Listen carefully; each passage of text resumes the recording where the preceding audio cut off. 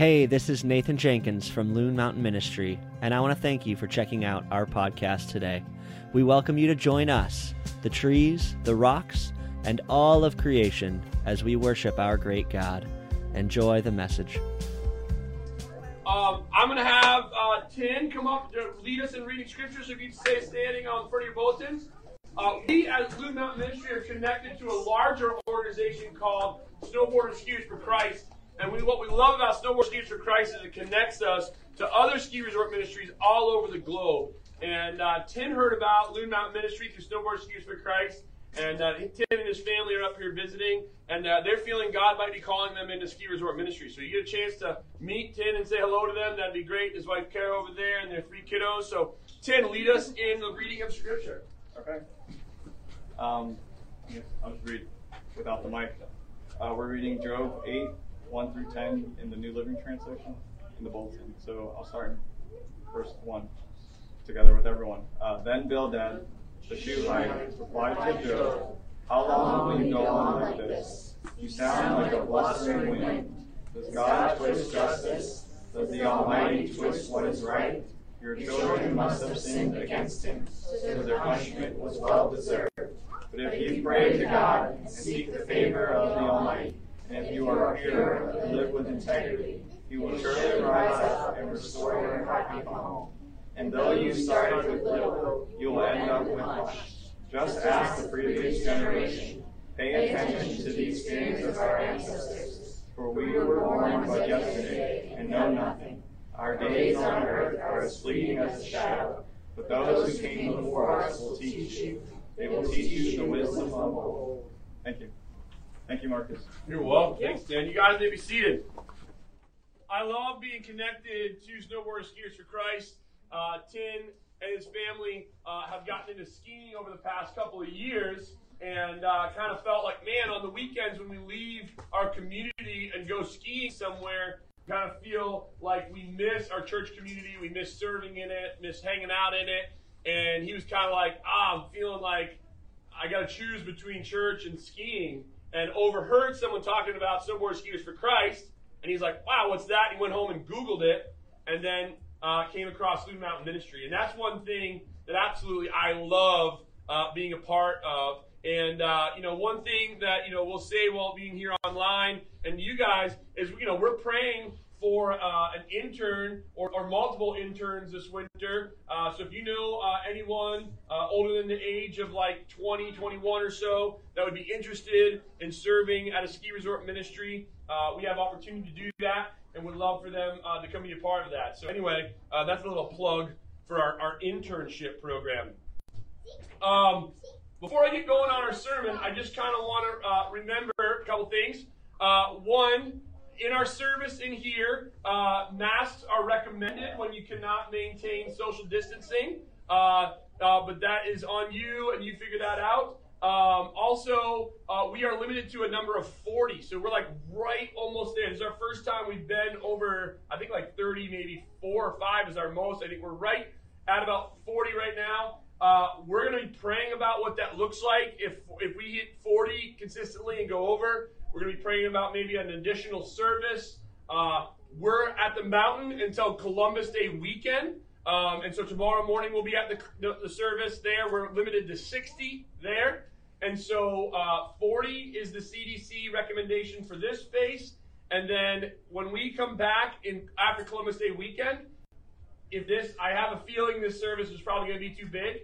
We might end up going to 2 services. One on Saturday night, like the one you're in right now, and then another one on Sunday morning in here as well to try to help spread out the numbers. I would say to that, if you're an individual that Saturday night's working for you, I would kind of assess the situation in October when we go there and maybe say, hey, I'll keep going to Saturday night to leave a space open on Sunday morning or vice versa. I have a feeling that probably Saturday night's going to be our slower service once Sunday hits. That's just kind of how it normally goes. So that's just kind of some house things. So remember, in the coffee shop service, mask is recommended when you can't maintain social distancing. It's like a restaurant. Like once you've made it to your space and you're not going to be moving around, that's all right. Well, we recommend it as you're in transit. All right, that's the mask coverage. We're in the book of Job. We've been in the book of Job because we need wisdom. Man, and if there ever was a time we needed wisdom, it's now. You know, as I think about teachers going back to school, I'm like, wow. And I think, man, this must be so hard to be a leader during this time. And then we sit in a staff meeting, I'm like, oh, we're leaders during this time.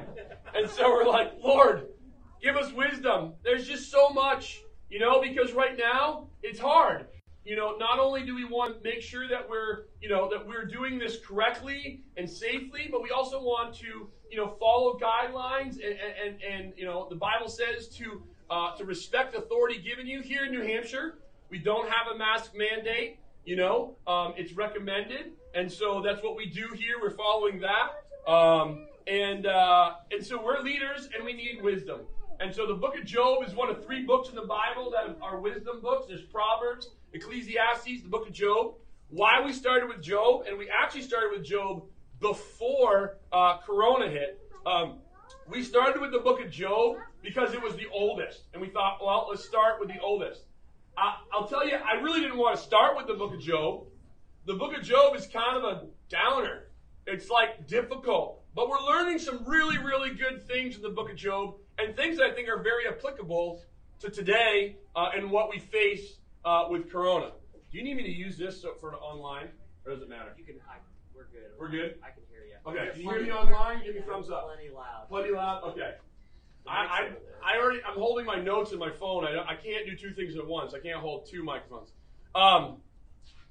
So the first thing that we realize in the book of Job is that God is the author of life, and we are not. And we are not supposed to reach up and try to grab the pen and take over. God is in control. And no matter how chaotic our situation seems like, God is still the author of life. Job had a very chaotic situation, right? Job had his house was taken away, his work and his career was taken away, but also what was really even more hurtful was that his children were taken away. And that is really, really difficult. And you see in the book of Job that God, the entire time, is still in control. He's still the author of life. And that's one of the first things that we see in the book of Job. Is there evil in the world? According to the book of Job, yes. However, the evil cannot do anything without the permission and the authority granted by God. Let me say that again.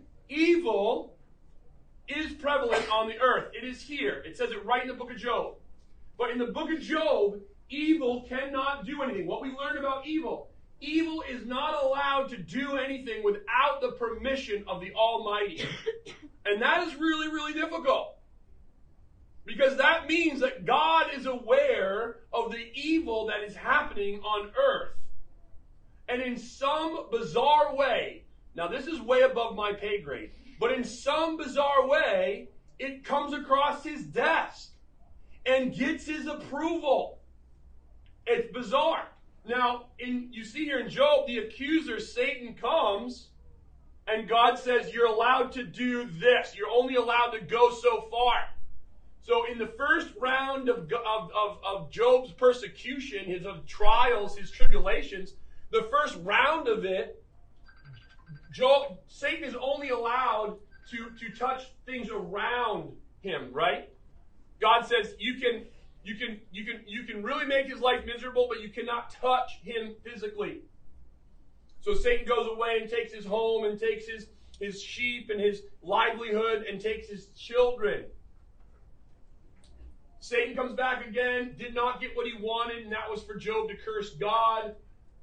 Satan came up with an excuse and says, well, you didn't let me touch his life. If you let me actually influence his health, then he'll curse you. God then grants permission for him to touch his health. He said, you can't kill him. Remember? Gave that. Can't kill him. And Job also doesn't curse God. He complains. He laments. He gets really, really, God, why? But he never curses God. And so you see after chapter 3, we move into a back and forth kind of long ping pong match between Job and his 3 friends. Job laments, or he cries out in anger and pain and frustration, and then his friends serve it back at him for 2 chapters. And it goes back and forth 2 chapters at a time for about 30 chapters. Now, I'm not going to go chapter by chapter by chapter with each friend and Job, because the reality of it is, if you read the whole thing, you'll see that Job's friends pretty much kind of say all the same thing. And Job, when he's in his frustrating, hurting, crying out stage, kind of says the same thing over and over again there as well. So this is kind of like one of the last that we're going to cover of Job's friends. We might cover the 4th one that comes in because he's a little bit different. And then when Job's friends are all done talking and Job's done talking, God's going to step in. And I don't know if you've ever had that situation where maybe you're in an argument or a disagreement with a friend, and you finally get to someplace in the conversation where it goes quiet, and you're like, all right, I'm not going to convince you to think the way I am, and you're not going to convince me to think the way you are, so I guess we just sit here. And that's kind of at the end of Job going back and forth with his friends where we find God end of the picture. But does anyone have an extra bulletin that I can share? Yes. Thanks, Dave. All right, so what we read today, at the end of this, you should have said, ouch. Ouch. Like this, And so Job is getting some criticism right here. And today's sermon is what to do when you're criticized. What is a biblical response to criticism? All right? Criticism is like taxes. We're all going to get them.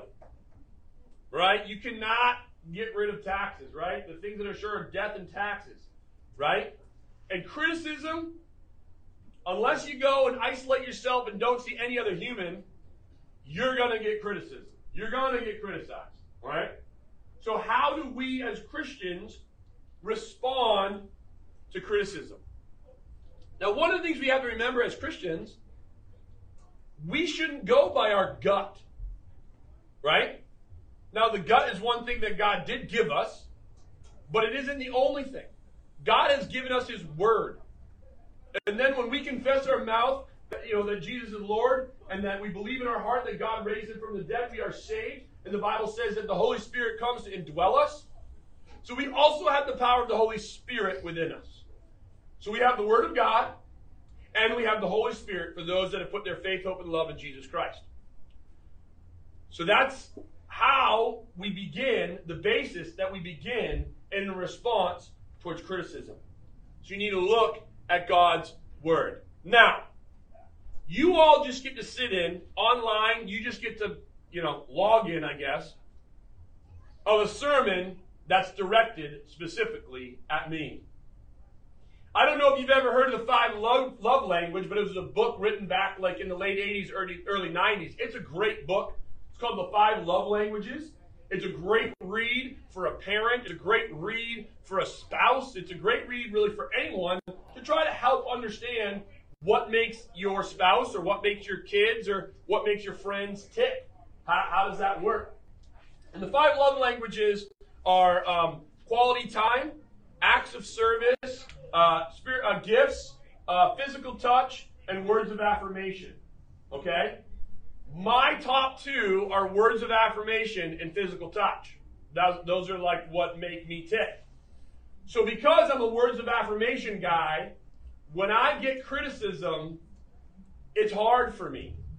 Right? That criticism is really hard for me. A couple different reasons. 1, because words of affirmation mean a lot to me. And 2, I tend to have insecurities. I'm insecure. And so a criticism can really affect me. I tend to look for my worth, my identity, and what people think about me. Whether it be my sermons or my job, whether it be the way that I cook and deliver meals or host, the way that I do business or have something. I have to be really careful. I have to ask the Holy Spirit to help me. Now, what I meant by having God's Word and the Holy Spirit, and I want you guys to understand this, because this is something that I think God's really working in my life, that I think is going to be hopefully something that you can hear and see in your life. And it's this.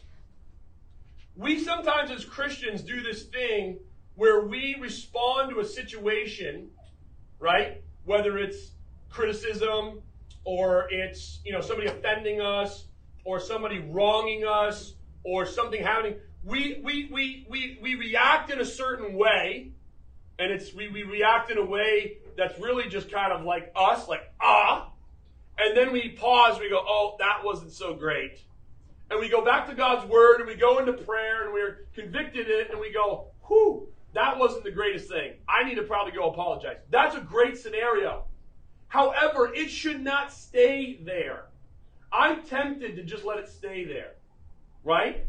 Where I have a situation where I react as Marcus, but then I go back to be in my relationship with God, and he convicts me of how I reacted in that situation, and I go back and apologize. Those are good. But it should not stay that way. And here's why. If we only had the Bible, it would stay that way forever. The Bible is not relational. The Holy Spirit is. And when we as Christians surrender our lives to Jesus, the Holy Spirit enters us.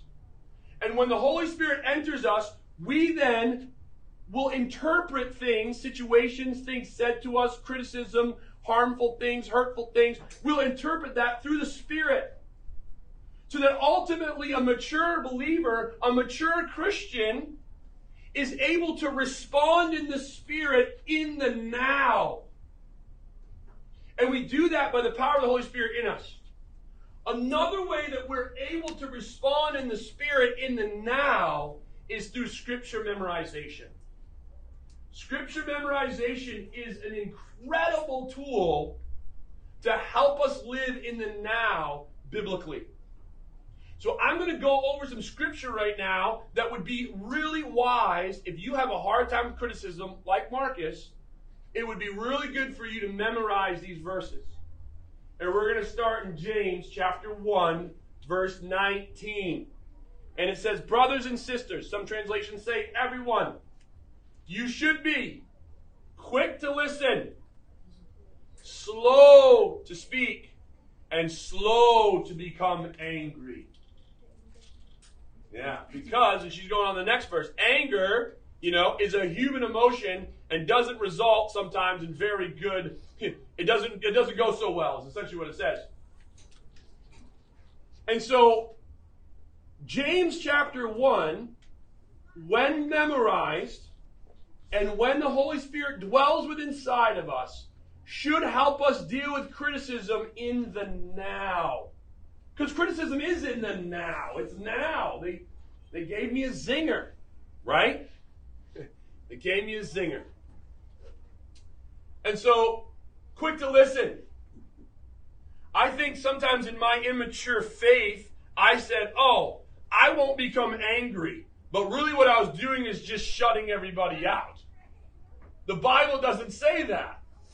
The Bible says quick to listen. We're ought to just take criticism and turn it off.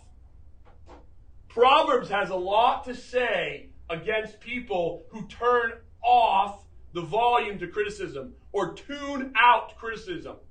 The book of Proverbs calls us that do that fools. It is foolish to not listen to criticism. And so when we're quick to listen, we must actually admit, to quick to listen must admit that we have something to learn. Even from the worst of critics. Even from the worst of critics. There is always a grain of truth. This one hurt. If I was in Job's situation right here, I would have been livid. You can say that maybe this is my fault because I did something wrong, which is what his first friend said. And you could say that because I lost my job, I lost my income, I lost my 401k. You could possibly say, well, you didn't make great decisions. But when I lose a child, and now you tell me it's my child's fault that they are gone, ouch. Like, I hope you get the severity of this. This is a zinger. Did you read this? Your children, in verse 4, his friend, Bildad, the shortest guy in the Bible, Shuhite, replied to Job. And verse 4, he said, Your children must have sinned against God, so their punishment was well deserved. That is a terrible comment. And what essentially Bildad the Shuhite, he must have had a short man problem. He must have had, short man syndrome. He was elevating himself to God. Who can determine that? That someone's worthy of their punishment. God is the only one that has that ability in Scripture. So right away, Bildad the Shuhite has bad theology. His other buddy had bad theologies, because remember, he said, you're getting punished for what you did. But in chapter 1, we realized that God said that Job was blameless and righteous. So both these guys had bad theology. But even though they got bad theology, this dude comes around with some good stuff. Listen to this. He goes like this. Just ask the previous generation. Pay attention to the experts of our ancestors. For we were born but yesterday and know nothing. Our days on earth are fleeting and as shadows.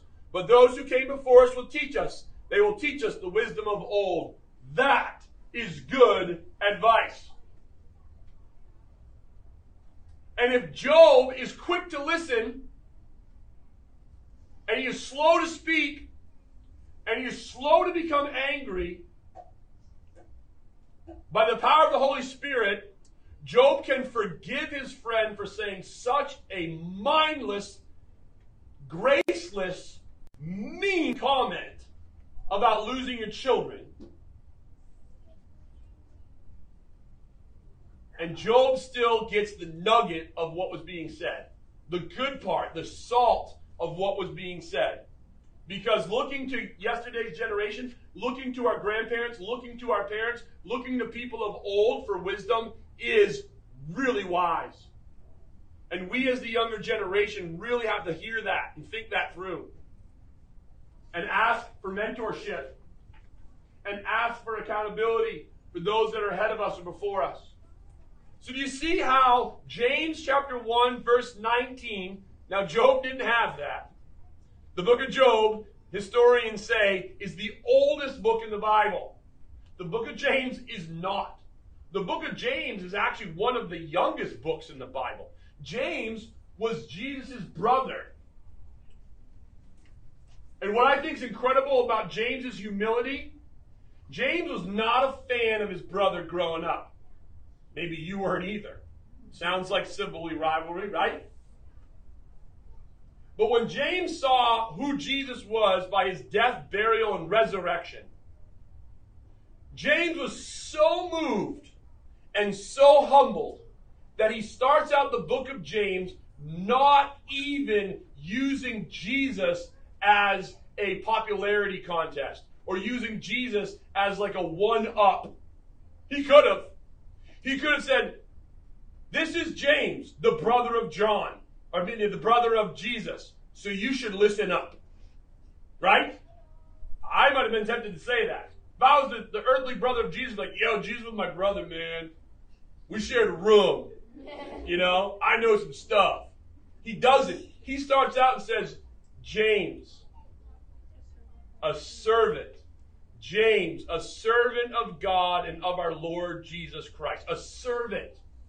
A servant. That's humble. I don't know many siblings that will say, I'm a servant of my sibling. I'm here to serve you, sibling. I never said that. I haven't really heard that in my household. I don't think I hear that in many households. James was humbled. Why? Because James knew the truth. He observed the truth with his own eyes. And that's what it does. And scripture memory helps us. And the truth is this, that Jesus, James's brother, Jesus is the greatest model. Jesus is the greatest example of how to deal with criticism. See, the gospel is that Jesus is the model. And the gospel is when we look at Jesus as the model and go, whoa, I can't measure up to that. That's Jesus. And then the gospel is Jesus saying, that's okay, bro. I got you covered. Put your faith in me. That's the gospel. Jesus' response to criticism was supernatural. All right? Because when I'm criticized, even though I don't like it, there's always a sliver of truth in the criticism, right? Marcus, you talk too much. Marcus, you talk too long. Marcus, you like to hear your own voice. Marcus, you're a celebrity personality, and you like it when people gather around you. You're prone to be weak in these areas. Drew and I are on our ordination process, and I can't wait for this to happen to Drew, and I'm excited to talk to him, but it's in his future. I did what they call the psychiatric eval. It's a scary biz. I spent probably about 40 hours answering questions about myself, my life, where I came from, like how I was parented, what church I went to, what happened to me in that church, what school I went to, what happened to me in that school, big life events that happened to me, good, bad, and different. And all of that paperwork went into a psychologist and a counselor.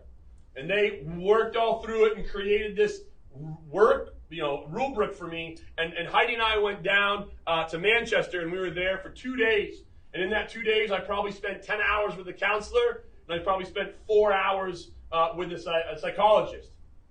And there was no rock left unturned in the Marcus Corey story or in Marcus Corey's life. It's a little bit invasive, we'll say. And what came out of the psychiatric eval was, Marcus, you have some glaring weaknesses. And your glaring weaknesses is that you really like affirmation from people, and you are insecure because of things that have happened to you.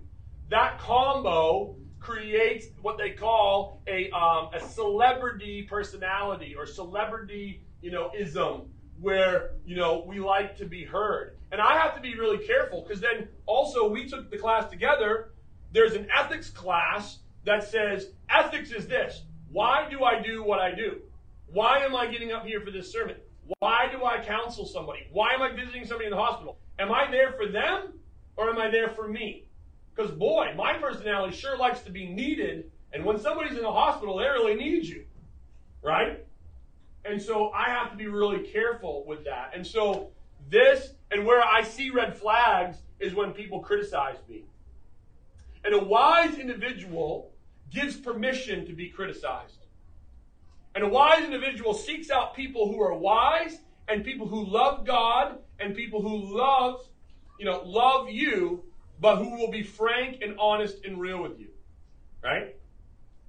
The chairman of our board is a good friend of mine. His name is Andre LaPlante. One of Andre's gifts and one of the relationships that we have is Andre can be very frank with me. Andre doesn't pull any punches with me and tells me like it is.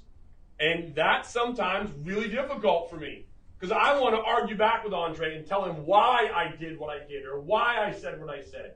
But Andre's like, I don't want to hear it. I'm not here to argue with you. I've told you this. Figure it out. End of discussion. I'm like, but I'm gonna. But wait, let me promote myself. No, I know who you are. I love you. You don't need to promote anything. I love you. Stop promoting yourself. Stop making yourself feel better about yourself, and go figure it out with the Holy Spirit. It's like, okay, and that's what criticism is about. And we become extremely wise and intelligent and mature when we can do that, when we can receive criticism from people that don't even love us. That's when you know you're filled with the Holy Spirit. That's when you know you're filled with the Holy Spirit.